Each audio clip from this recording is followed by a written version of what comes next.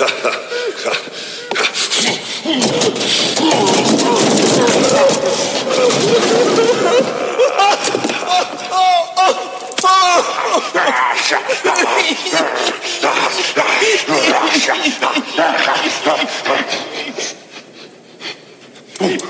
that smell?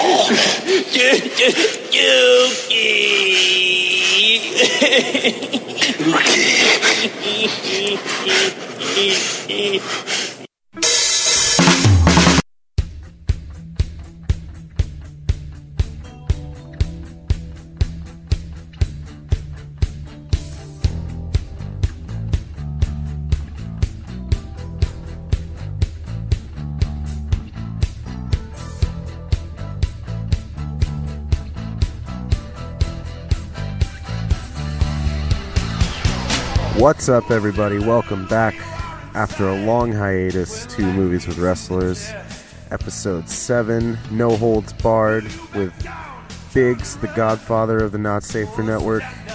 This is a really fun one. It's just, the weeks leading up to this have not been fun. I never meant to take as long of a break as I did, but your boy's been moving. I just moved to Belgrade, which it's been just a lot of work moving in general, but then right after that my car breaks down and I have to get it fixed, and it's just like one thing after another. So it's been a hard couple weeks for you, boy, but we're back, we're at it, we're strong. This is a good episode to come back on because it's just freaking ridiculous. I highly recommend going and watching this movie just because it's an hour and a half of just like pure amazement that a movie like this got made. It's really good, though. Unfortunately, I have a notebook that I write down all of my podcast notes in, and in that I usually write down time codes for when I need to pull a line, but I can't find that notebook anywhere, and it's kind of a bummer because there were a lot of lines I planned on pulling, but I kind of had to go off of what I gave myself vocal cues in the mix for, so it's not as line heavy as another episode of this podcast would be, or of what it should be, really, because it's every other line in this movie could have been pulled. But it is what it is. It's here, and I really would rather just put something out for you guys to listen to rather than spend another week trying to get it all figured out. Right off the bat, I'm going to thank Connor and Austin from Dutch Area House, my old abode, for letting me use their internet. I still haven't gotten internet in my new place, but it's happening soon. Another note, this season is almost to an end. First season, normally, like, I picked out 10 episodes a season just because it's a nice round number, but this first season I think I'm going to make it 8 just because I have enough to fill out the rest of the season. So next week's going to be the season finale, and then we're going to take a little break, probably 2 or 3 weeks, while I stockpile some more episodes, and maybe even a special or 2. We'll see. But yeah, it's been a hard couple weeks, so I was glad to at least be able to get this out.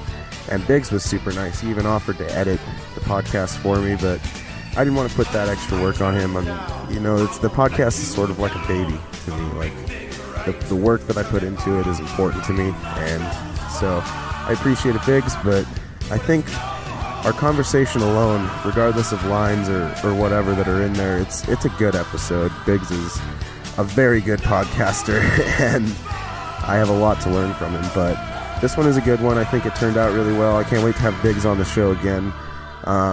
So I'm going to stop talking now and let you guys listen to it. Here it is, No Holds Barred with Biggs. Enjoy. All right, let me flip back my 5 pages of notes. Holy shit, dude. Not even exaggerating. This is ridiculous. Yeah, I did notes on Google Docs, so I'm ready to go. Oh, sweet. I'm the old-fashioned way. I just, write it as I'm going. I often do that, but I happen to be sitting in front of my computer, and I was like, you know what? It would be easier if I just didn't move and watched it now. So yeah. That's what I did. Yeah. Cool. What are you drinking? I'm drinking some kind of Pinot Noir or something. I don't know. My wife had a bottle of wine, and she doesn't drink wine. And nice. So I was just like, well, fuck it. I don't have any beer, so I'm going to drink some wine. I have like a surplus of beer because I get free beer from work sometimes. So And you're in a band. yeah, that's true. I get free drinks sometimes too. That's pretty nice. I have a stack of tokens from the Montana Club that's just going to grow ever so higher. I've got like 5 Jester's drink tickets in my wallet right now. Yeah. Because I don't go to Helena that often, so. There was a point where we were the house band for Jesters. Me and Adam McDonald and Greg, Vibrette, and because we're in 3 different bands, and so they just every week we played there, and then if they open mics, we always played something, and then if they needed somebody to fill in, one of our bands would always fill in. So yeah, like I didn't have a stack because we live like 3 blocks from Jesters, but I always had drink tickets. Like I almost never paid for a drink for like 2 years. Yeah, every time I go there, I never have to pay. It's pretty sweet. All right, so you ready to do this? Yeah. No holds barred. Holy cow. So the opening shot is just Hulk Hogan hulking out. Yeah. It's like slow motion and just like roars, just like lots of roars. Like there's a lot of that in this movie. I feel like added up, it'd probably be like 15 minutes straight of just like roar. Yeah, between Hulk Hogan and Tiny Lester, it's just a nonstop roar. Like they never stop roaring. I'm pretty sure that Tiny Lester doesn't. He has a few lines in the movie, but it's mostly just like roar. Yeah, I wrote down somewhere that I think he learned to speak English by watching the Kurgan and the Highlander. Like, I think he just watched that performance and he was like, yeah, that's how I'm going to speak from now on. I don't think you're wrong. That's pretty spot on. I noted that music was done by Jim Johnston, and I don't know if you know this, but he does all of the WWE themes, like up until, I want to say, like 2010 or so. He did like almost every theme. So I deep dived the shit out of this, and I did know that. And in fact, I wrote down some of the lyrics for the end song. The No Holds Barred song? Yes. Oh, yeah. I'm playing that. I'm going to play that in here somewhere. You're just going to play it? All right. Well, that saves me a lot of effort. That might just, like, replace the theme music for this episode. Well, I guess we'll get into that when we get into that then. Yeah. And then a nice appearance by Mean Gene Okerlund and Jesse Ventura in the beginning. Yeah, I saw that. Why is Jesse Ventura wearing a beaded curtain on his head? I don't know. But he also... I wrote down that there's some Hogan ADR that's just atrocious, but it's just the ahs. Yeah. But Ventura says he's did it again. He says at some point in the film, after he like wins his wrestling match at the beginning of the film, he's like, he's did it again. And I thought that was funny because that's not proper English. No, and like how hard would it be to just say he's done it again? Like they could have caught that and been like, "Oh, Jesse, you got that one part you kind of like flubbed." They didn't even do that. They were just like, "No, it's fine. We'll leave it in." To be fair, he might have read it exactly as it is in the script, though, because I read that. So the original draft of No Holds Barred came in to Vince McMahon and Hulk Hogan 3 days before they started filming. Wow. This is crazy, dude. So they get the original draft and it comes in 3 days before they start filming and they don't like it. So they stay up for 72 hours and check into this hotel in Florida and rewrite the script. Now they stay up for 72 hours. What do you think was going on there? Yeah, I think yeah. It was 1989. Now, let me ask you an honest question, because you've seen this movie. You know what caliber of movie we're talking about right now. Yeah. Maybe the listeners don't quite know yet if the RAR didn't tip them off. But do you think they made the script better or worse? Oh, man. If they didn't like the original, I can't imagine what was going on in the original. Because this movie is ridiculous. So you think they made it better? I can only hope so, dude. I want to see the original script. I know, yeah. Now I want to read the original script because I don't know how they. I don't know how they could have improved it.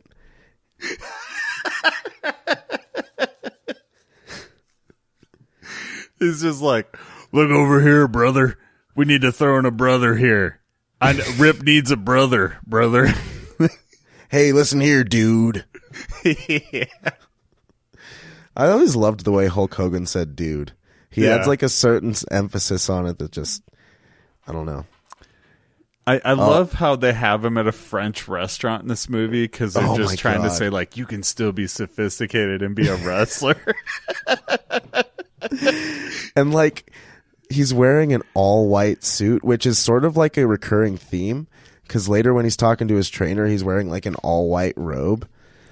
And I'm wondering why is that the choice they made? It's racism. It's just it's just covert underground racism. Well, I mean, knowing what we know about Hulk Hogan now. Yeah. He is facing Zeus, which is a giant, scary black man. So yeah, I don't think it's very hidden from 2017 eyes, maybe from 1989 eyes. But. Yeah, that's true. I thought it was a really nice touch during the wrestling match at the beginning. They whenever Hogan elbows that dude, it sounds like a gun cocking. Like it sounds like there's actual metal in his elbows. Yeah, the Foley guy needed, I don't know. Who did they hire as the Foley guy? Were they just like, well, here's the guy who does all the wrestling matches, so we'll just hire this guy. And he's just like, I don't know what to do. There's a good chance because Vince McMahon and Hulk Hogan produced this movie. So. Yeah. Gee, really? Really? Yeah, there's a good chance they were just like hiring whatever WWF sound guy was on that week. It's almost as if they didn't know what they were doing with this movie. Well, it was their first movie, like you said. I guess they're like figuring it out, which on the Hulu cut, they I don't know if it's like some sort of licensing thing, but it's like got WWE Studios as did you notice that? No, I didn't catch that. They changed to WWE, right? From WWF? Yeah. Okay. World Wrestling Entertainment now. Okay. Yeah, because that was clearly, it was WWF at the time, for sure. Yeah, because they like didn't even change it for the movie. They just kept it the World Wrestling Federation. So I had a very specific reason why I picked this movie. Because it is the first movie that WWF did. And my friend Alan, when I was living in Olympia, I wanted to watch this movie so bad when I was a kid. Like, I can't even explain, like, when you were a boy in the 80s, it was like a law that you had to love Hulk Hogan. Like, it's just everybody loved Hulk Hogan. I didn't know any boys who didn't love Hulk Hogan. Like, just everybody, universally. It was crazy. And I wanted to watch this movie so bad, and then it just like went away. And I remember reading a Mad Magazine breakdown of this movie, and that was the closest I ever got to watching it. And then so, like, I went through kind of a hoity-toity phase where I was just watching like high art kind of movies, and I wasn't watching action movies or anything. And my buddy Alan Stanton fucking like always watched the like craziest action movies. And I was always like, come on, man. But this one time he like put it on, and I just walked into the room, and he's watching it with all my roommates, and he's just watching the scene at the bar. And I was just fucking laughing so hard. I'm like, this is absolutely insane. And it's always stayed in my mind, and I never had a reason to rewatch it until now. So I got very excited. I was like, I got to do this movie. Yeah. I'm glad you did, because I had I had heard about it a little bit, just because like my era of like starting watching wrestling was around like 2004, 2005. So I came in during like the Triple H and like Evolution stuff that was going on. And then like learned later on about all the Hulk Hogan's and Randy the older Savages. guys. Yeah. But yeah, it was definitely just from like a wrestling fan's perspective and a movie lover's perspective, it's sort of conflicting because like part of you is just like, man, I really love wrestling, but man, this movie is something else. It's fucking bad. It's so bad. It's comically terrible. bad. Which, speaking of that, how about the TV executive in this movie? Yeah. So it's the guy from Wayne's World. I feel like that's how he's the most famous. It's an actor named Kurt Fuller. Yeah. And he plays Rob Lowe's assistant in Wayne's World, the one who he's like, but Brett wants, and he's like, Brett is no one's friend. If he was an ice cream, he'd be pralines and dick. Like, it's that guy. And so it's his entire motivation is insane. He wants Hulk Hogan, who's named Rip in this movie. Yeah. And he wants him because every time that he's on TV, his network is losing in the ratings. Okay. So his whole thing is like, find a way to bring him to me. And like, he's asking for ideas for his network. It's not like a wrestling thing. It's like an entire TV network. The world. What is it? I wrote it down. It's like, I got it here somewhere. I'll find it later, but it's like the world, I don't know, something network, but it's a TV network. I can't emphasize this enough. It is not a wrestling like federation. And yet his whole thing is like, we're losing in this one time slot whenever Rip fights. So we need Rip, and we will do anything to get him, including extortion, kidnapping, raping, paralyzing people. Yeah. Holy shit. It's everything about it is absolutely insane. It makes no sense. Yeah. The one thing I wrote after I wrote this TV executive is the worst. And then I wrote this dude has problems because like he's having this meeting at the beginning and he's like breaking glasses and shit and like yelling at his assistants. And it's like so over the top. He fires one lady because he wants to know ideas to improve their network, and she goes, so I got an idea for this sitcom, and he just fucking points out of the room and goes, you're fired. And she like cries and like runs out of the room. Like that's our introduction to him, is he just fires somebody because it doesn't involve getting Rip. Dude, that's just a man who's set on his goals. Yeah. I guess the actor thought he was going to die at one point during the shoot, because when he brings in Hulk Hogan to like, he writes him a check, like a blank check, and tells him like, you know, fill in whatever you want. Hulk Hogan shoves it down his throat. Yep. And he said he thought he was going to choke to death on it. And then Hulk Hogan said, I didn't know I wasn't supposed to fake it, brother. Or I didn't know I was supposed to fake it, brother. No, he's like, I wrote it down. I won't be around when this check clears, which is a solid poop joke. Right. Then he shoves it down his throat and makes him eat it. Well, what I was trying to say was like, that was what Hulk Hogan said in real life to him. After they finished shooting, he was like, I didn't know I wasn't supposed to fake it, brother. He really shoved the check down his throat. Oh my god. Didn't know that was kayfabe. Yeah. And apparently the guy who's playing the suit got hired because he didn't really know how to act yet. It was his first role. This was his first role. Let that sink in for a second. He's like, got the second most screen time in this movie, the network exec. And that was his first role? That was his very first role in a movie. Oh my god. I've seen that dude in so much. Yeah. He kind of looks like Joe Gatto from that Impractical Jokers. I don't know if you've ever seen that show. Yeah, I have. He looks just like that dude. I feel like.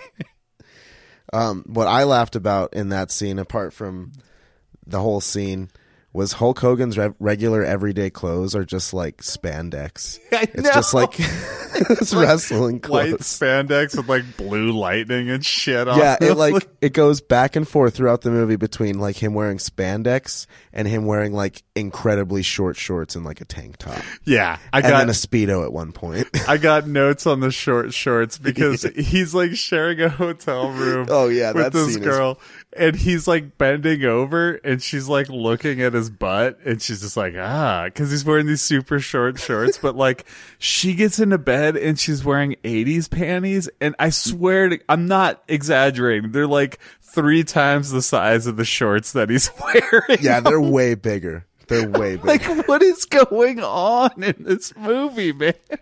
Oh, I think bad things. I think bad things behind the scenes, man. That was not a comfortable set to work on. No, I feel really bad for her too. Like, some really awful shit was happening. I feel really bad for every woman in this movie, dude.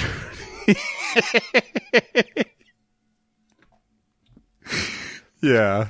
And I think the next scene after he like rejects the TV exec's check is he gets in this limo and With the thugs. yeah, and his driver is taking him somewhere that he's not supposed to go, and he's just like, "Hey pal, you're supposed to turn left back there." But they end up taking him to like this abandoned warehouse, and then when he gets to this warehouse, it's it's a fight scene, surprise, and the weirdest fucking song is playing. And this happens a couple times in the movie. They just choose weird, and I think it's just a product of its era, honestly, if I'm being honest. I'm going to drop it in, just like a taste of it. Okay. I just remember thinking, what fucking song is this for a fight scene? It's like, it's pretty bad. But at the end of it, he lifts a car door out of place. Like, he doesn't just open the car door, he just rips the car door off of the fucking car. But before that car door goes, he's trying to kick it open as the guy's like driving down the road. And every time he kicks it, it looks like there's a bullet hole. Like, not a bullet hole, but you know when you like in movies when you shoot a piece of metal and it doesn't quite go all the way through and leaves a little bead on the other side? Yeah. There's like 50 beads from every one of his kicks. And I'm like, that would not happen. Like, No. And then all of a sudden they do this turn around a corner and then like the door just looks like he got hit by another car on like the door. And I'm like, what the fuck is going on? Like, it wasn't even like consistent or anything. Yeah. But this leads to a bigger question, which is why does the network have thugs? That's a good, well, this dude, the network exec commands a lot of, he gives a lot of weird commands in this movie. Like, like kidnapping and attempted rape. And lucky for her, Hulk Hogan rides in on his motorcycle at the right moment. Right. What was he involved in when he wasn't being a network executive? Like, you gotta figure he was in Miami somewhere, like cutting open bags of cocaine and like sniffing it and be like, yeah, this is the real stuff. And like passing it on. It's all I can figure because like he was just the tester. Yeah, he fucking plays like somebody who's like doing a big coke deal and like finds out that the coke is real. And then when they get the coke, he passes them fake bills and then fucking kills them all. You know what I mean? Like, Yeah. That's who I think this guy is, because every action that he does in this movie, I could see being a coked out Miami drug lord in the 80s. Like, yeah, he's like always on. yeah. And like always full voltage, I swear. And speaking of being on a lot of cocaine, how much cocaine was Hulk Hogan on when he's sitting there and he's just fucking sweating and it's rolling down his face and he's looking all intense at that guy that he's like holding up, the last guy he beats up in the limo thing. And he goes, "What's that smell?" And the guy goes, "Dookie." Yeah, I was just gonna mention. He like, and you can see it before he even says it, because like the back of his pants are wet. And I wrote down, He lifts the car door out of place, then just growls at this guy as his pants are wet with pee ? And then he says Dookie, and my question was answered. This movie is so gloriously bad. Like, it really is. Like, if the listeners don't watch it, they're doing themselves a disservice, because I feel like this one you have to. Like, some of these you can just get by with listening to the podcast and, like, be happy with that, maybe. But this one, I feel like there's so much going on with, like, the facial expressions and, like... If you don't know Hulk Hogan's, like, stare... You get it aplenty in this movie, man. So much. Okay, which leads into the next scene, which is Hulk Hogan is going to a meeting with a bunch of executives to talk about his brand. And I just wrote down, this is where the female lead is introduced. Yeah. And I just wrote down, Hulk Hogan is admiring this woman too hard. Because it's like 2 minutes of just like Hulk Hogan giving bedroom eyes to this lady. I think it's Joan Severance playing a character named Samantha, I think. Yeah, Samantha. Yeah, and it's just, so she's an agent, and we find out later that, once again, crazy studio executive is basically somehow hires her, even though she's Hulk Hogan's agent, to seduce him for... ? Like, I don't know what his end game there is. I think just to get him to the network, maybe. Like, I don't know, man. There's a lot of plot holes. Dude, so many. And I'll get into a big one at the end of the movie, but it is utterly insane because none of his motivations make sense when you really like boil them down. But so and then that's, I think right after that scene is when they go to the French restaurant and the waiter is like really talking down Hulk Hogan and he's looking angrier and angrier, which is pretty much all he does in this movie. Yeah. It's just look angry. Fumes. Yeah. And then the chef comes out for some reason. The French chef comes out and he's like, "Oh, we did not know you were here, Mr. Rip." That's not really a French accent, but he's like, "We didn't know you. Why didn't you tell us our friend was here?" And then he like speaks in French to the guy to order, and then the waiter like puts up his nose and walks off. And I'm like, "Dude, take his order, man. You're about to get fired." Yeah, you're not doing your job at all, sir. You insulted the customer, and now you're walking away from his order. Craziness. I wouldn't tip that guy. No, but that like feeds into like when you talk to a lot of middle America, there's like this big thing where you have to like stick it to the French all the time. Yeah, it does seem that way. Yeah, so it was very much a like let's stick it to Frenchy kind of thing. Like Hulk Hogan, the all-American guy who's not supposed to be sophisticated. Oh, look, he is sophisticated. He speaks French, and the French guy's an asshole, of course. Like. It's just so obvious. Yeah, I thought that too. I just didn't even want to address it just because it's like, you don't want to alienate the whole podcast space. I don't want to hurt my your French listeners, my French demographic. Right. There's so many of them. Yeah, and that's the scene where he like is wearing the all white suit, and I was watching part of this movie with Connor, and the only thing he said was Colonel Sanders' Miami Vacation. That's what he looked like. Can I plug a show really quick while we're talking? Yeah, dude, check out old episodes of Shooting the Show with you and Connor. It's fucking spectacular, man. I miss it. Yeah, I do too. We're getting back there. That'll get started again. All right. I just gotta like now that I know how to record, I feel like it'll be easier because I feel like that was the main thing. He just didn't have time with all the shit that was going on with all his stuff. But that's the plug I want to make. Shooting the Show. Go check out old episodes. It's still great. We got like 25 episodes. I'm glad we made it to 25. Yeah, it feels like a good number. That's farther than some podcasts I've been on. I was on one that had 2 episodes. That's all it made. It was a lot of work. Yeah. This one is turning into more than I thought, but I think it's worth it because I can just go back because it's mostly just pulling lines from movies is where most of the work comes from. Yeah. And so like I just get to go back and like just relive those glorious moments. Like you'll see the first episode's pretty good. It's Maximum Conviction with Steven Seagal and Stone Cold Steve Austin. So I've never even heard of this movie. Yep. Nobody has, dude. I just Googled, has Steven Seagal ever been in a movie with a wrestler? He's been in a couple, actually. That's amazing. Yeah. I think the next scene is where they, the TV executive and his minions go to the bar. Yeah. And this is like the diviest bar anyone's ever seen. So I wrote down some notes about this. Like, yeah, I wrote down craziest dive bar in history. Support beams have tires that surround them. A little person is surrounded or suspended in a cage in the air.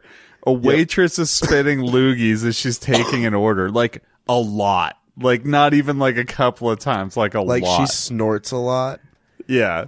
And there's somebody getting a tattoo. In the middle of the bar. In the middle of the bar, dude. There's a wrestling ring in the middle of the bar. And there's the bathroom. These two executives like excuse themselves to go to the bathroom. There's 3 troughs to piss in. One of them's overflowing. The other 2 are just completely like brown. And then like there's a guard dog chained there's to just the end for no reason. Rottweiler in the bathroom just like there to intimidate you.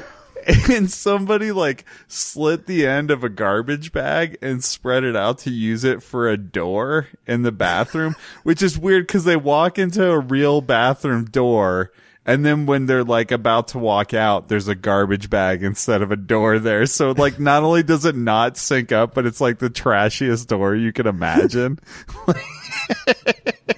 Dude, even before they go into the bar, the guy, like, they're asking where before they go into the bathroom, they're asking where it's at, and he refers to peeing as bleeding the old lizard. Yeah. And he goes, "Why'd you say that?" And he goes, "It just sounded good at the time." There's no world where that's good. That's never been an expression. So you can kind of understand why I wanted to watch this movie off of that scene, right? Dude, like 17 minutes into this movie, I was like, this movie is too much because I'm writing down way too much and I know there's going to be so many lines I'm going to have to pull in. Because like every other line. Yeah. Well, so basically at the bar, I guess he decides that's where they're going to do the battle of the tough guys, right?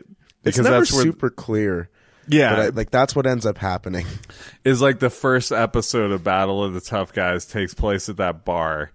And he says it's going to be held downtown, which I'm like, downtown where? Like this. Okay. So it's the World Television Network is what they are. WTN. So like what country is it even based in? And why is the executive announcing what the show is going to be, as well as when they do the first episode, he's introducing the matches. I'm like, how many fucking hats does this dude wear, man? Yeah, he's like really pouring all of his time into this show. Like he is. So far in the movie, what we've established that he does is he's the executive of the network.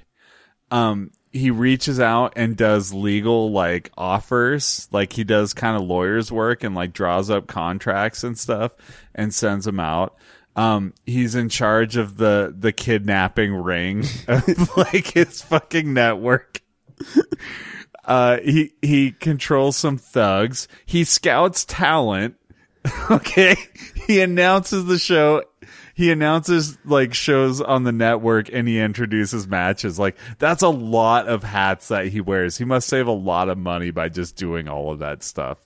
It's impressive. It's that, or it's just he's got a real vendetta. Yeah. Oh man, I forgot to mention this, but Rip's word is his bond. That's how they describe him. One of the executives describes him to the evil guy, Brell. I think his name is Brell, right? We haven't been saying that, but I'm pretty sure. He introduces him to Brell by saying, he's like, what do we know about this guy? And he goes, well, his word is his bond. Well, Rip's word is his bond. Such a great descriptor. Yeah. Yeah. That waitress, though, man. Like, she says something at the end where he's like, they're like ordering drinks. And he's like, I'd like a martini very dry. And she's like, well, I'd like to get laid, relayed, and parlayed. But that ain't going to happen tonight. What does that mean? I don't know, dude. And that's like shortly after the dude just grabs a keg. The dude in the ring who's fighting just grabs a keg and pokes a hole in it with his fingers and then drains it on top of himself. Yeah. This is the bouncer, right? Like he's the bouncer for the bar. And the also guy the gives him like brother. $10 to go fight in the ring. Now, yeah, I'm not exactly sure what money was worth in 1989 versus now, but I'm pretty sure $10 doesn't cover a keg. No that way. He fucking just like doused his body with for winning $10. Yeah, like none of it went in his mouth. It looked like he was actively trying to keep it out of his mouth. Like the actor was a recovering alcoholic and they couldn't get near beer for him. So it's just like, I want to make sure that I stay sober during this shoot. This is going to be really hard. Like there's a little guy in the cage who keeps dropping like drinks towards me and like Hulk Hogan keeps offering me Coke. I can't do this. Dude, when I first saw that little tiny dude in the cage, I thought that Peter Dinklage? thought it was a young Peter Dinklage. I did too. I was like, that looks like a young Peter Dinklage. I looked it up on IMDb, and his first credit is 1991. I was really bummed out 2 years after. I kind of wonder. Do you kind of wonder? It really like the fact that we both thought it was Peter Dinklage makes me think it was Peter Dinklage in an uncredited role. Let me just say that I think that it doesn't disappoint Peter Dinklage that that's not on his IMDb. No. As his first appearance. I guarantee they asked to try and confirm it, and he's just like, of course not. Would you want to claim this movie? No fucking chance, dude. So, do we get to the first episode here, the Battle of the Tough Guys? Is that where we're at? Yeah, right about there. But before we leave there, I just want to mention that the dude in the bathroom, who is also the bouncer, he doesn't beat up the guys in the bathroom when they're peeing because they have teeny wangs. Right. That's his whole reason for not beating them up. It's like he looks at the first guy, he's like, well, that's a teeny wang. And he looks at the next guy and he's like, well, there's another one. It's not even worth it. Because you can only beat up dudes with bigger dicks than yours. That's what we learned. They already got it bad enough. So yeah, we're to the Battle of the Tough Guys. Yeah, so they start the first episode of the Battle of the Tough Guys, and it's in this bar again, and then they're like, I think they have the bouncer fighting somebody, and it's kind of uneventful, and then all of a sudden, like, the room goes dark, and there's like a crazy light going out of a door, and then like it busts open, and we see Zeus, who's like making what can only be described as a rar noise, and he comes walking out, and his introduction is he comes walking in, and a woman goes to tell him that he can't walk in there or something, and he grabs her by the face, picks her up, and just fucking drops her into a barrel. Yeah, and his eyes. Good Lord, his eyes, dude. Dude, his eyes are insane. He's got a lazy eye, and then his eyebrows, I don't even know how to describe. There's like one that's like kind of pointy and super long that goes into a monobrow that connects to the second one that goes halfway. Yeah, and it's just like halfway stops. up. Like his whole eye area is just scary. Yeah. And he's also got a Z shaved into the side of his head. Yeah. For Zeus. because his name is Zeus, right? Yeah, all he does is grunt and yell, really.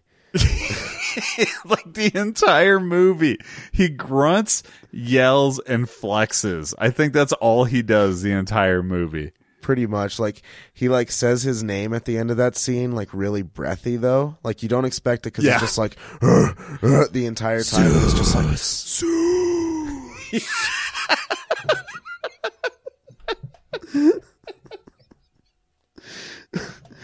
It sounds like somebody just opened up a torture chamber from like ancient times and ghosts are escaping and they're just like "Zeus," and that's his voice. It's just a million apparitions in pain. I don't know. it's just like the ghost of the guy that he killed in the ring.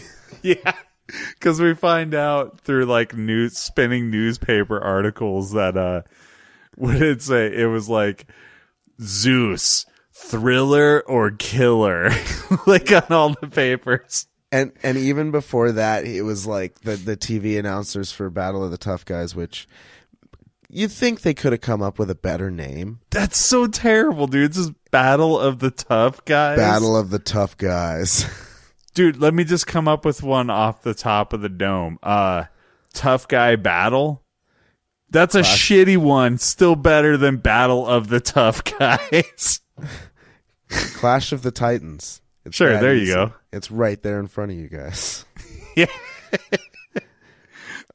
In the like the credits for that show, they like show like who will win, and then there's like I don't know if you caught it, but there's a shot of Hulk Hogan like dragging a chain, and there's like fire burning behind him. And then they're like, it's like in a montage of like dudes getting into like semi trucks and like just big guys doing tough guy things. But then there's just a shot of Hulk Hogan like dragging this chain, and like there's a barrel full of fire in the background. Was this in the Battle of the Tough Guys? Yeah, it's like when they're like introducing the show, they're like showing like all the different guys that are in it. It was before Zeus even came in. This is really a show where you have to like turn off your brain to watch it, because if you know anything, you know that like you can't just show Rip, like 'cause Rip, once again Hulk Hogan, like you can't show him because he won't be on the show. Like you would have to pay him. Yeah. And he won't get paid for it. So you can't show him like in front no of a fucking flaming chance. barrel. You can't do that. It doesn't matter in this universe. No, man. it doesn't. Like the top rated network show is based off of a wrestler, right? Like just a wrestler. And it's okay to do anything. Like there's not a single cop in this movie, and there needed to be police like badly in this movie. Yeah. There are multiple occurrences. And like the second episode of that show, because Zeus wins the first episode, right? Like Zeus wins the first one, yeah. like just destroys everybody. The second episode, it's like now in like they don't say where it's at, but it's basically like a factory where they make metal or something. Like Yeah. there's a lot of like grates with lights going through them, and like people wearing hard hats standing around watching, and chains and shit. And Yeah. Zeus comes walking in by some flaming stuff wearing a fucking chainmail tank top, dude. Yeah. It's like the most uncomfortable outfit you could show up to wrestle in. Yeah, that's where he fights Lugrunch Perkins. Is that his name? It is, and he carries the biggest Lugrunch I've ever seen. I really thought you were making that up when you No, said they introduce him as Lugrunch Perkins. that is fantastic.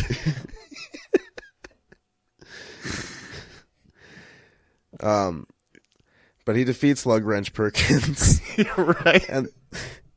And then the next scene is Hogan and his agent, who's also working for the TV executive, go on an overnight trip together. And we get into the hotel scene, but before that, and I feel like this was added in just as like motivation of some sort, but it's just a random scene where she's in the car and Hulk Hogan introduces his brother to her.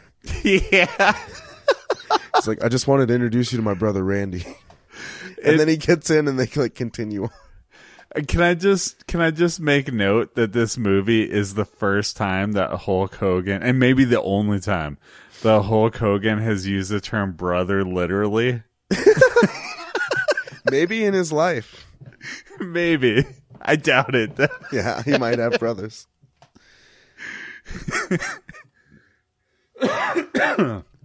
Anyway, they wind up going to a diner, and I don't even remember what happened. Like, I swear I just looked down for a second and he was beating up people in the diner and then people are cheering him. Were they robbing the diner? Yeah, so essentially Hulk Hogan brings his new love interest, his agent, to this diner, and he introduces him to this waitress who just thinks the world of Hulk Hogan. Yep, sassy black lady. Yep, sassy black lady. Yep. And then out of nowhere, these two guys just start Pulp Fictioning this diner.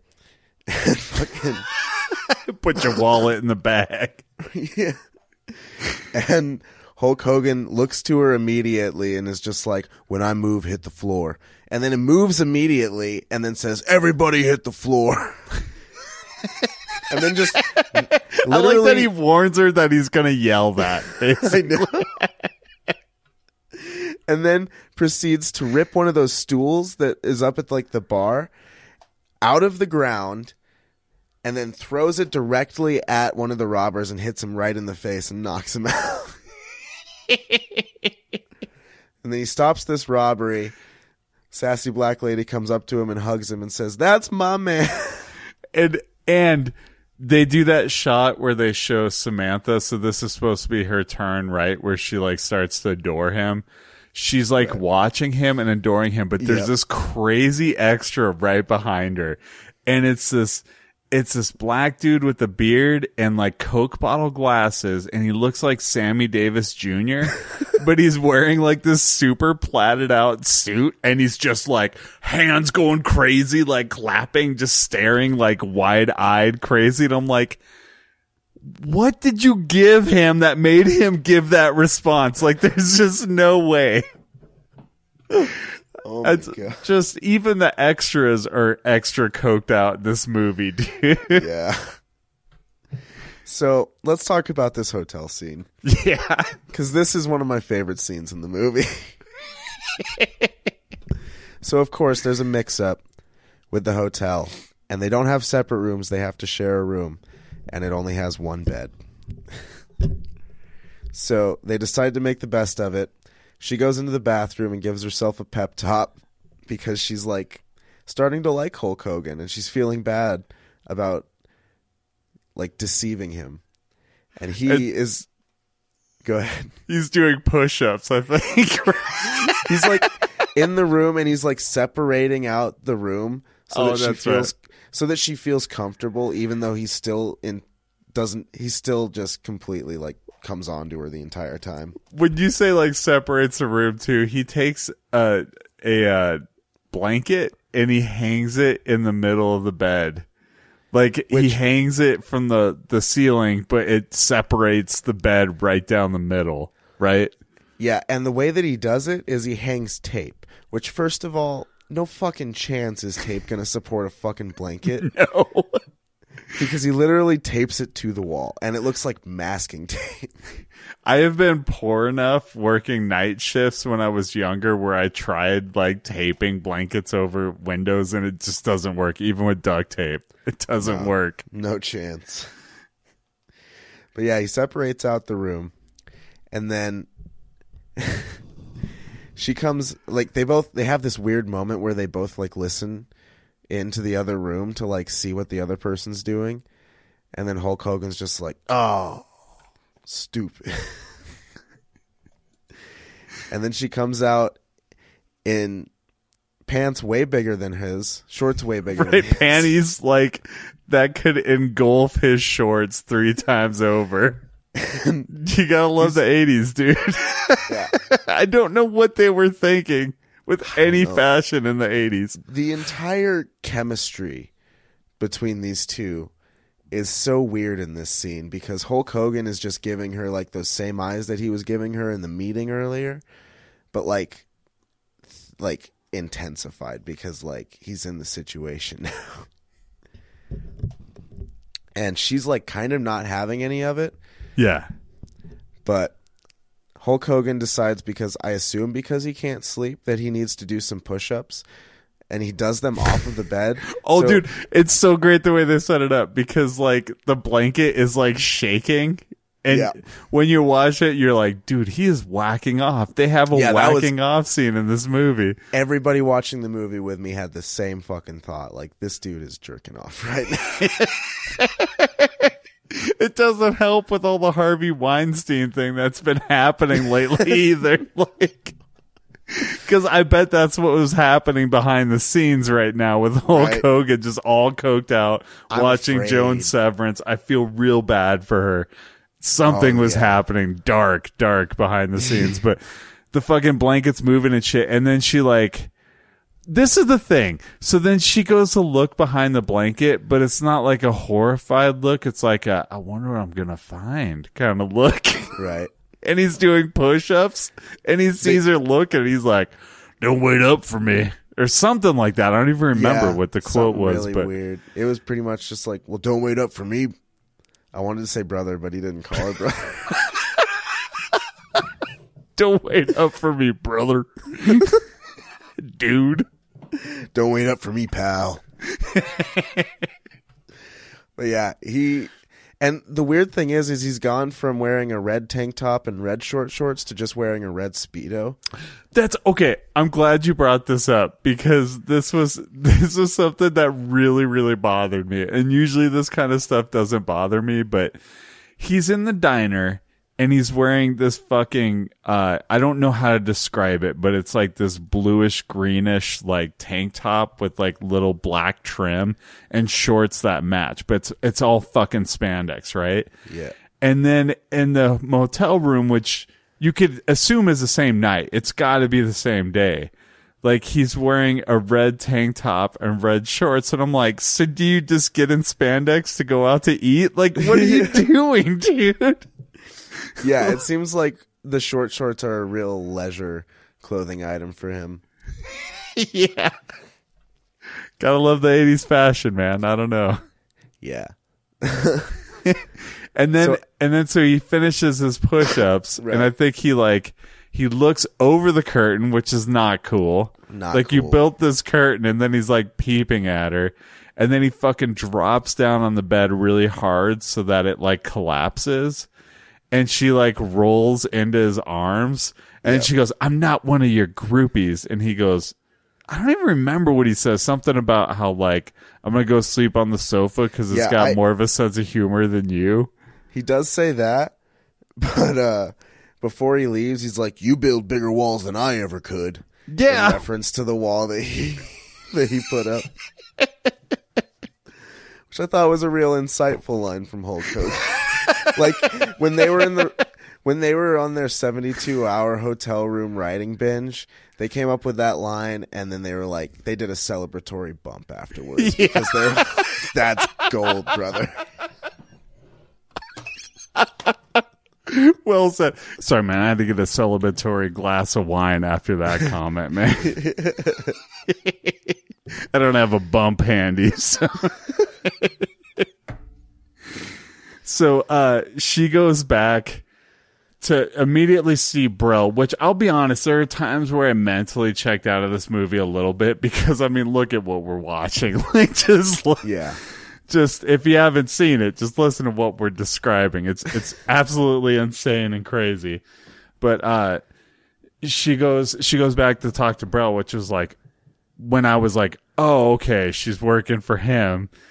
And he like, so not only did he hire her to seduce Rip, but apparently she decides that she can't do it because it would violate something with him, which I guess she decided in the diner. So she doesn't sleep with him even though he likes him, which is so backwards, right? Like, it's so backwards. When she gets into the situation where she might be able to get close to him, she like totally shuts down and is like not having any bit of him. But like it's sort of like a playful thing that she's doing. But yeah, and then she's just she doesn't do it because she has feelings for him. It's really ambiguous. Yeah, it's fucking weird. And then so he like So Brel slaps her in front of all the executives, does that like super crazy 80s, like takes the hand and just flings it back like he's doing a disco move, and she goes spinning out of the frame, and then he's like yelling at her, and he like does the thing where he runs up to the door frame and hangs on the door frame and just screams at her through the door frame like all dramatically, and then like there's a quick zoom in. Yeah, and then they zoom out and like both of his executives are watching him, and you gotta be like, dude, at what point are you gonna call this guy out for like being a monster? You know what I mean? Like, yeah, like how much is he paying these dudes to tolerate all this? Yeah, because they look like they're out as soon as they go to the bar. Like as soon as they go to that dive bar, they look like they're out, and now they're watching him like hitting women. He's like calling a hit squad out. I guarantee it, off the scenes, he's fucking cutting open bags of cocaine. Like, I guarantee it, dude. And they're just tolerating it all. Yeah, and he definitely, at the very least, hired somebody to rape that character. And I'm pretty sure he says it, too. Like, he's just really? out and out. I think so. I think he out and out says you're right. it. I think I just, like, kind of took that at face value. And then, like, didn't realize when it actually happened later in the movie. This movie is, like, so misogynistic and so badly written in, like, every way, man. It's really could only be made when it was made. You couldn't make this at any other time. Even 2 years later, people would be like, ooh. Yeah, definitely. Like, yeah. It was tough. I watched this with my girlfriend, and I was just no. I'm sorry. Man. No, it's okay. We've watched worse together, I'm sure. Okay. But yeah, speaking of that scene, it basically just starts out, she comes home, and there's this dude waiting for her, and he, like, says something about Braille, and, like, Braille says something or other, and then proceeds to like try to kidnap her, and then like, but it looks like he's trying to rape her because he like gets on top of her right as Hulk Hogan's riding up on his motorcycle. Right. And then there's just a moment where he's just chasing the guy on his motorcycle. But he comes back to her after that, and she's like shooken and scared, and he says, "God, I hate it when you're hurt or scared, you know." He delivers that line in such a fucking weird way. Say that again one more time. He's like, "God, I hate it when you're hurt or scared, you know." That is a line in this movie. And then, so I didn't get like a totally good look at Rip's brother, like when he introduced him to Samantha, but he comes in later in the movie, and there's just like, it starts off with like, the scene starts with just a shot of him and this other dude, and they're at like a Zeus fight, and they're like watching it, and that's where they like get beaten up and he gets paralyzed. But I didn't realize it was Rip's brother. But like the shot that they show, I'm just like, holy shit, is that Jacob from Lost? And it is. Really? Yeah, it's Mark Pellegrino. That's amazing. Yeah, he does a third match, and for some reason, who knows why, dude? Who knows why? But Rip's brother shows up with a friend, and they're watching the match, and apparently he knows it's going on. Like, it sounds like it's common knowledge that it's going on. They're but like there's wearing only like Rip 'em shirts the whole time too. But this is the World TV Network or whatever it is, and there's only like 12 people watching. Yeah. Yeah. Which means that one of the 12 is one of the executive who we've been talking about, Brel. And so he mentions that he's like, he goes, "Oh, you a fan of Zeus?" And he goes, "I'm not a fan. I'm Rip's brother." Yeah. And then like right away, that just like causes a problem. And I think he like pushes him and like talks shit to him, and then Zeus winds up paralyzing him. But I'm like, this is the thing, when I'm watching Brel like push him around, I'm like, this is what you have your thugs for, dude. He's taking on another hat. Now he's taking on the thug hat. This dude, jack of all trades, man. Yeah. And I had a couple notes about the scene because they that Braille finds out that that's Rip's brother, and then they apprehend them and take them to Zeus. And it starts out where he's just like, Zeus, and Zeus jumps around like he's ready to fucking rip somebody's head off, and he's like, whoa, calm down, it's just me. And then he's like, guess who we have here? And one of Zeus's only lines in the movie, he's like, Zeus doesn't guess. Yeah. And then when he finds out it's Rip's brother, he grabs him, and then he squeals, high-pitched squeals, 3 times. What was that, man? A weird acting choice or a weird direction. It really is. I'm going to say it's both of them for sure. Yeah. By the way, did you know that Zeus actually wrestled for WWF for a year? Yeah, I think it was when they were doing promotion for the movie, right? Yeah. Because they did an actual pay-per-view that was No Holds Barred, the match, the movie, or something like that. And, it was a tag team match. He was on for 3 different occasions, but the most famous one, he was doing a tag team with Randy the Macho Man Savage. Yeah, and then it was Hulk Hogan and I don't remember. Fuck, I don't remember the last just guy. read this. I'll figure it out later. I'll mention it in the outro. But the crazy thing is that I guess he couldn't really wrestle either, so he would just stand still and flex and look angry for big periods of time. It's so you can't wrestle in the movies and you can't wrestle in real life. Why did they hire you again, dude? Yeah, and I think that that is one of the only pay-per-views that's not available on the WWE network. And I think probably for good reason. It was probably a lot of him just standing around grunting and yelling. And apparently if this movie was a hit, they were gonna do WrestleMania 6 as Hulk Hogan versus Zeus.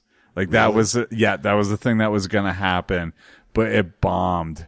And so they were just we can't do this. Probably, yeah. They actually talk about it later on in the Attitude Era of WWF. I think it was 97 or 98, but during a promo, Vince McMahon actually says, because Hulk Hogan left WWF for WCW at this time. Yes. And, so that was when he was NWO. doing Hollywood Hogan, right? Yeah, he started NWO with Kevin Nash and Scott Hall. And NWO became the huge thing, and WCW was dominating in the ratings war. And Vince McMahon, at some point on Monday Night Raw, said something about Hogan said that if No Holds Barred tanked, he'd send me a check for his salary. Yeah, for his salary. And he was like, I'm still waiting on the check. It must have got lost in the mail. Dude, Vince McMahon, we can agree, is kind of a douche, right? Oh, he's awful, dude. Yeah. But at this point, it's just he's such a part of the entire culture of that company. Yeah. His kids run it now. It's a weird spot right now. Well, except for the one who's in the Trump administration now, right? That's his wife. Oh, okay. Yeah. Yeah. Yay. Forgot about that. Good thing I'm here. So WrestleMania 23 was a very Trump heavy WrestleMania. So after this match where he paralyzes his brother off camera, I hope, Yeah. But apparently the police aren't going to do anything about it because there are no police to be found. No. They go to the trouble to set up a closed circuit television, Yep. in a gym for Rip to come and see, with a giant lit Z with all of these fancy lights across it. And then they project an image of Zeus on a mirror to fool Rip. They go to all of this trouble just to fucking piss him off.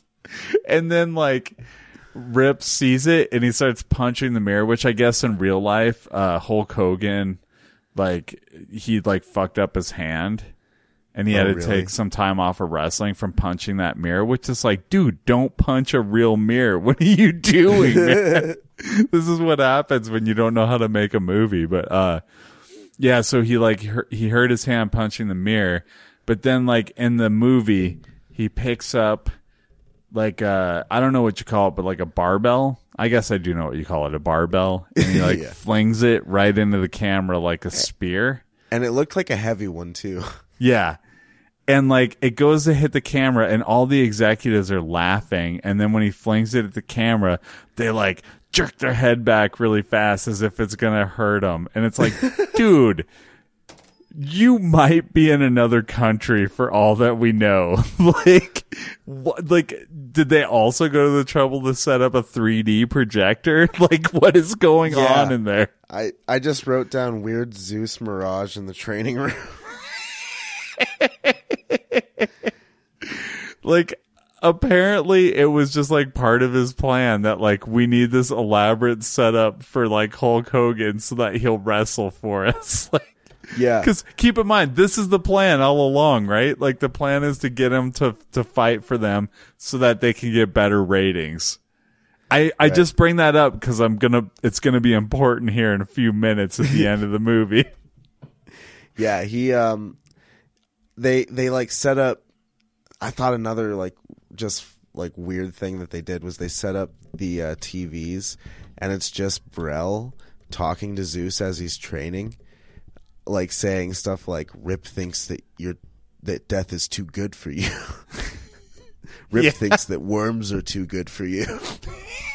It's just like weird shit like that. So that brings us into the training montage that Zeus does. They're showing Rip and Zeus's training montage, and Zeus is training for the fight by smashing cinder blocks with his bare hands, listening to demotivational videos by Kurt Fuller's character, because he says the exact same thing, but he's saying that Rip is saying it to him, right? Yeah. And then he's also using a rowing machine, and that's his fucking training regimen. And then we see, Rip is hanging out with his brother. And he's like helping his brother rehabilitate. Yeah, it's starting to walk and stuff. His injury doesn't even make sense. No, if I could just say it. Because here's the thing. Okay. He is going to walk. Like he's trying to walk, right? And so his rehabilitation is using these crutches and, hanging on to them really hard and learning to walk, right? Which doesn't make sense when later in the movie you see his finger twitch and that starts to give Hulk Hogan motivation because it's like, oh, my brother can move. But dude, he was grabbing crutches to walk. Like, it doesn't make any sense. Yeah, and like his hand is strapped down into that wheelchair for some reason. It's like they don't even know. Even if he does start to move, we don't want him to move too much. And then so a little bit later, Hulk Hogan is basically sucked into this match, and Kurt Fuller is threatening to put Samantha in a matching wheelchair with his brother. Like once the match starts, and I'm like, for fuck's sake, call the police, dude. Just call the police, man. Yeah, what are you doing? But instead, he sends his trainer out. His fucking trainer. This isn't like a PI or a security guy. He sends out his trainer and says, "You have 10 minutes to find him." Like, what are you doing, literally dude? Fucking kidnaps her. And they're holding her in the building. So, like, you call a cop, that shit gets dealt with very, very quickly. Yeah. But no. Yeah. Nope. They send the trainer to go look for him. Does he succeed? No, he doesn't succeed. She escapes on her own, which I thought was somewhat of a redeeming quality, showing some strength in that female character. Oh, yeah. It's really progressive because the security guards are right in front of her. Sorry. The security guards are like watching the match and they're just don't give a fuck that she's behind them. Yeah. And then she slowly gets up, and over the course, I'm not making this up, of about 7 minutes of movie, Yeah. She slowly makes her way over to the door and sneaks out. And then right when she sneaks out, the security guard drops his keys and then like sees that there's an empty chair by the keys and goes, "Boo, she got away." And they all like get up and run out. Like, yeah, and then like they chase her to the elevator, and the elevator door, it like the security guard trips as he's approaching it, and like barely gets his fingertips on the door before it closes. that's the thing too, is the way he grabs that elevator door. Dude, I'm telling you, my entire life, elevator doors have been the same. Like if you grab that little part, it's not going to shut your fingers in the elevator door. like It's a going to sense open back up. Yeah. Yeah, that was that way all through the 80s for sure, like my entire life. And like there's no way that elevator doesn't open back up. But in this movie, he like loses his grasp on the door and it shuts and she gets away. And then meanwhile, the match is starting and Zeus looks like, I don't know how to describe this outfit except for to say it looks like it's from a 1955 B movie about Martians. Like it's like silver and pointy with like some black, and it extends out about a foot on each side past his shoulders. It's craziness. And then he's got knee pads like built into, he's got these like black spandex pants with silver knee pads built into them. And I'm like, why is there knee pads? Is this a union thing for safety? Like, did he work a corner after being released from prison? Like, why the fuck does he have these knee pads? No answer about the knee pads, but they say something about how intimidating he looks. Like, yeah. And I'm like, no, he looks like he's gonna suck him. Like it doesn't look intimidating. It looks promising to me. I don't know. Like, that's just my view, but so they fight a lot. And then they end up.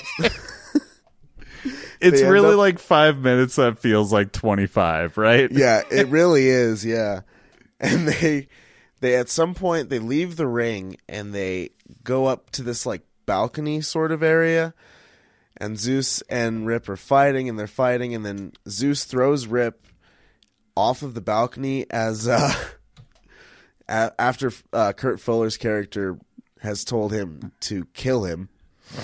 Right? Like literally giving Zeus instructions to end Rip's life. Hold on. Before he gets to that point, he throws his like Rip's brother out of his wheelchair at him, and then grabs the announcer and throws him at him, and a random woman who's in his way at him. Like he throws 3 people at Rip before we even get to that point. Yeah, Hulk Hogan catches each one of them and sets them down safely. But they make it to the top of this balcony. Zeus throws Rip off and then turns around at Fuller's or at Braille and just starts like he like raises his arm and just starts like yelling, and he's too busy doing that to notice that Hulk Hogan is climbing back up. Yeah. And you just see like some fingers from the hand. Yeah, it's like classic shot of just like the fingers coming up over the ledge.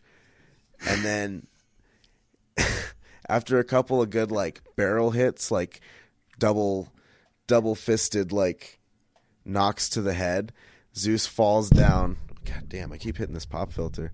Zeus falls down and I presume dies? Yeah. It's ambiguous.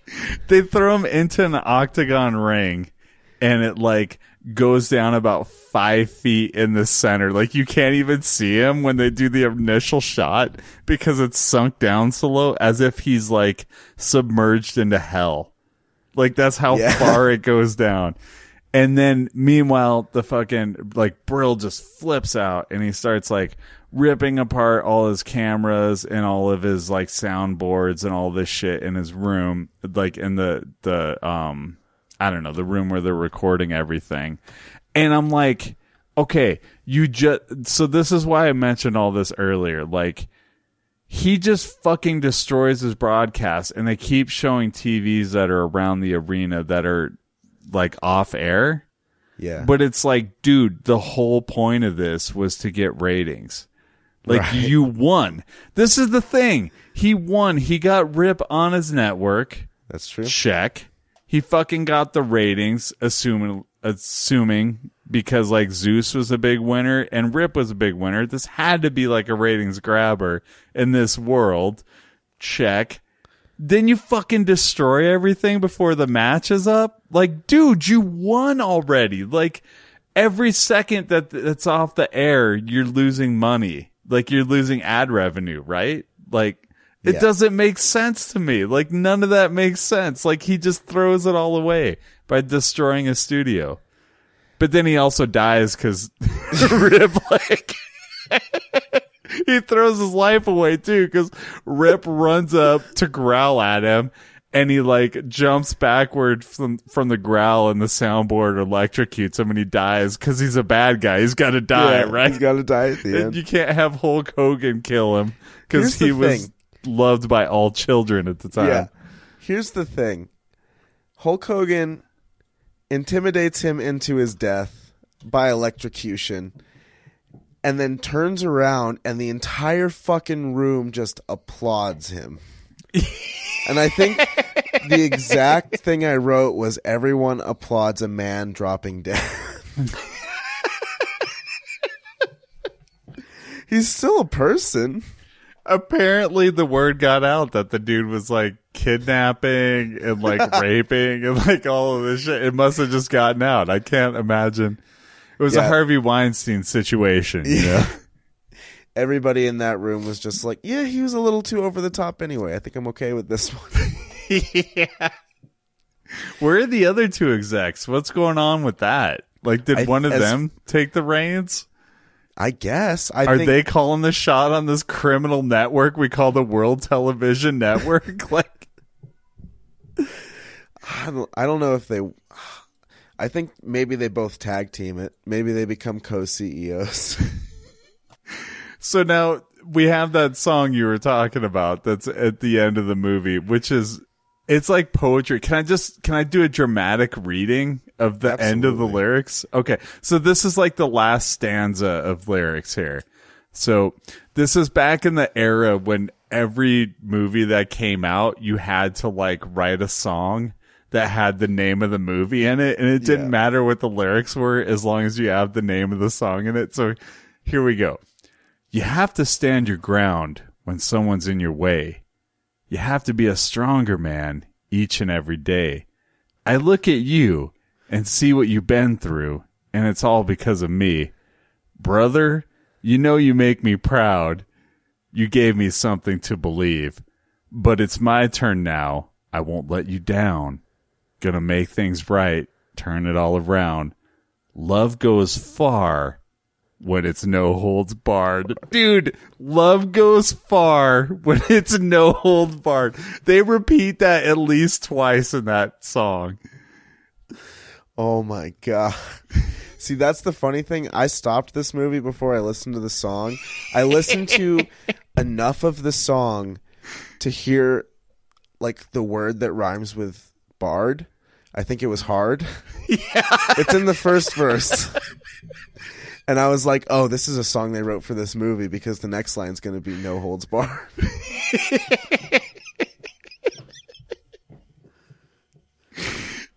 So I'm going to find it. And I have a feeling Jim Johnston wrote it. It is Jim Johnson. It's absolutely Yeah. Jim Johnson. Yeah. No, I looked it up because I wanted to know who the poet was who touched my soul with those words. Dude, there's a documentary on the WWE network about all of the theme songs for WWE, and it's like essentially like how Jim Johnston wrote each one. Okay. It's pretty good. Because it's just like this really like just nerdy like old white dude, and he's like describing how. Have you heard of Degeneration X? Do you know that? No. Okay, so that's Triple H and Shawn Michaels. It was like a faction that they had in like the late 90s. They went to WCW with a tank. That was like their most famous thing. But they worked for WWF. That's why it was crazy. But anyway, their theme song sounds like sort of like a Rage Against the Machine sort of like knockoff. But like he describes writing that theme song, and he's like, this one started out as, he's like sitting cross-legged like with a guitar in his lap, and he's like, this one started out as like a little rockabilly tune, and he just like plays this like riff that's like a rockabilly riff, and he's like, and then I just like slowed it down into this time measure, and it's like the song. And then I had like whatever band does that song, I had them come in, they really breathed new light into it. And he like describes that for each one of them, like there's rap songs, and like this dude just writes any kind of song you need. Yeah, I was, because when I read that, I was like, okay, I want to know what this dude's credits are. So I looked it up on IMDb.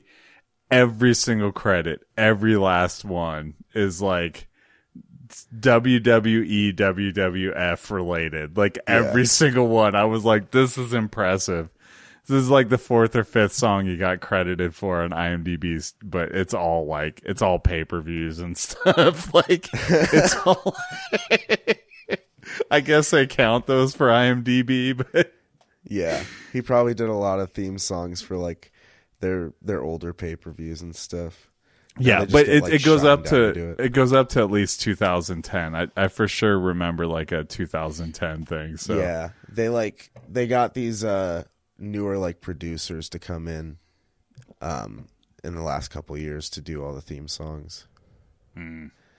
So They I think Jim phased them Johnston out, huh? retired. Either that or he retired. He was with him for a long time. you know, when you got somebody who's with you for a long time, firing them, it can be hard. Yeah. But that's a music game when it's no holds barred, right? Am I right? I could have Yeah, I delivered that better without I two think glasses you of wine, I think. Oh man, that was perfect, I tell you what. Can we talk about the end real quick, and then I'm gonna have you rate the movie, and Yeah. then we'll get out of here. But so this is the weirdest fucking ending, and I wrote, "What the fuck was this ending?" was my last note of this movie, because it literally ends right where we left off, where everyone's applauding him for intimidating a man to his death. That's what he does, too. That's what he does. He intimidates him to his death. Like, Exactly what he does. He walks down the stairs to a group of adoring fans, and then gives the rip like he has like this hand thing that he does throughout the whole fucking movie. it's like it's pinky extended, forefinger halfway, like kind Yeah, of like- bent. Yeah, I'd say halfway. Yeah, and then like his two middle fingers all the way down, and then his thumb out.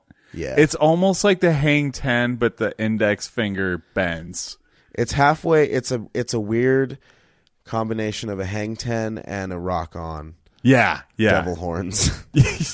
Yeah, totally. I'm like doing that right now. Yeah, but that's it. Yeah.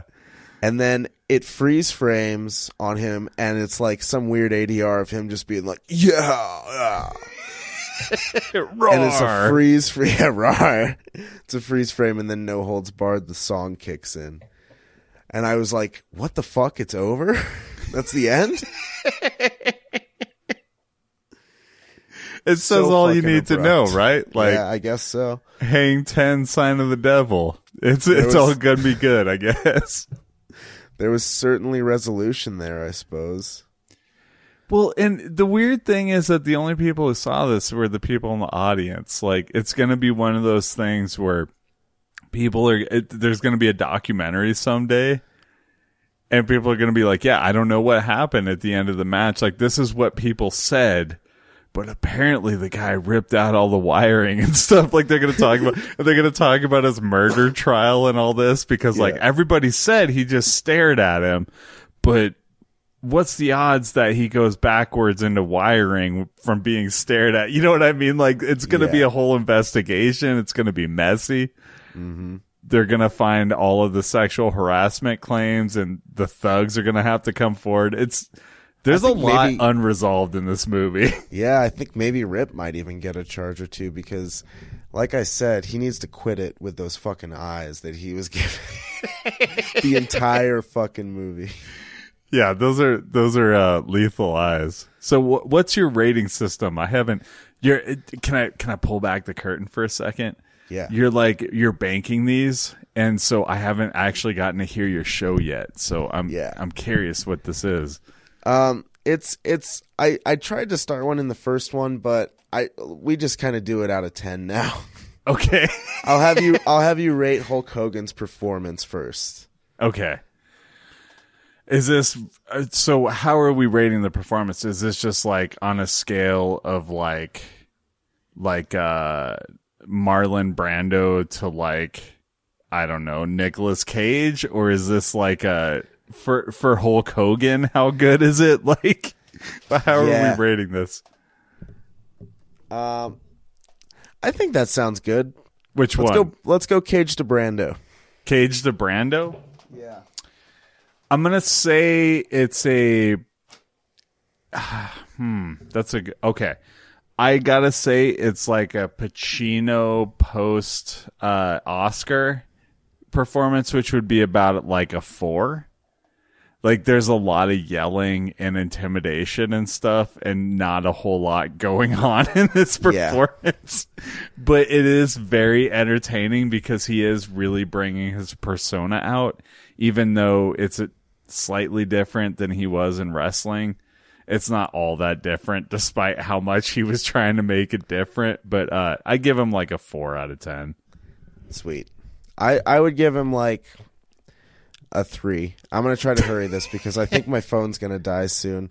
Okay. So hopefully it doesn't cut out. If it does, I thank you for being on the show, obviously. Okay, fair enough. But let's give the movie a rating. I'd say a 3 just to be generous, but I wasn't impressed.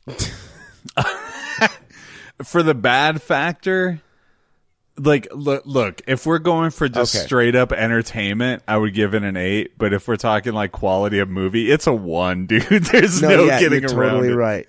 You're totally right, because I definitely did have some enjoyment from it because it was so bad. Yeah. You can definitely find good in it. I encourage everybody that's listening to watch it, honestly. Yeah. So I give it an 8 for entertainment, but if we're talking quality, dude, it's a 1. There's just no getting around it. It's bad. Like it's real bad. All right, we did it, man. Yeah. Hey, thanks for having me on the show, Eric. Yeah, absolutely. It will not be the last time. All right, thanks, man. Yeah, maybe we'll do They Live next. Yeah, I'm down. Or Health Comes... No, actually, let's do Hell Comes to Frogtown. Let's do that one, because I was going to do that one with Dave, and he decided he didn't want to do that one because the main protagonist or antagonist, I can't remember what he said, is a sexual predator. So I'm interested to learn about that. Yeah, I have no problem talking about that. I've never actually seen this movie, but I've had it recommended by a few people. So sweet. Yeah, let's do that one next then. All right, there it was, No Holds Barred. I want to thank Biggs for coming on the show and for watching and suggesting such a fucking insane movie.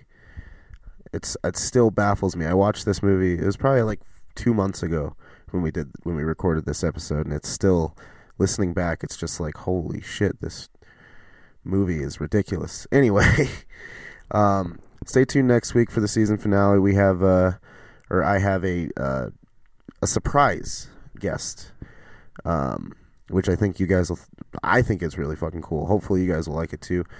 So come back next week. I want to thank Prince for doing the theme music.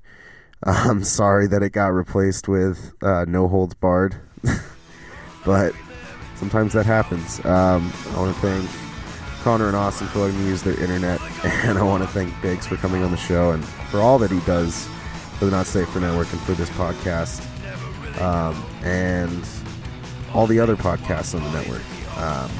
And I want to thank you guys for listening to this podcast week after week. Sorry for the little break. Like I said, shit happens, but we're back at it. Next week we'll have another one, and then there'll be another little break, but then Season 2 will be coming at you hot and strong. So come back next week. Okay, bye.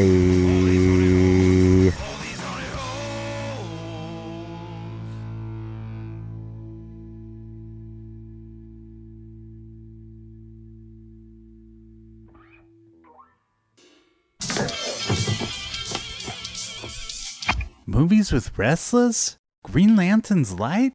ASL Adventures? Interdimensional Exchange Association? Is this yours? No, Your mother said she found them on your phone. I don't know, a guy Must have what? Look, Dad, they're not mine. Alien Movie Project? We Had a Good Life? Montucky Skies? Real Roulette? Where'd you get it? Dad. Answer me. Who taught you how to listen to this stuff? You all right? I learned it by watching you. Parents that use podcasts have children that use podcasts. Brought to you by the partnership of the Not Safer Network.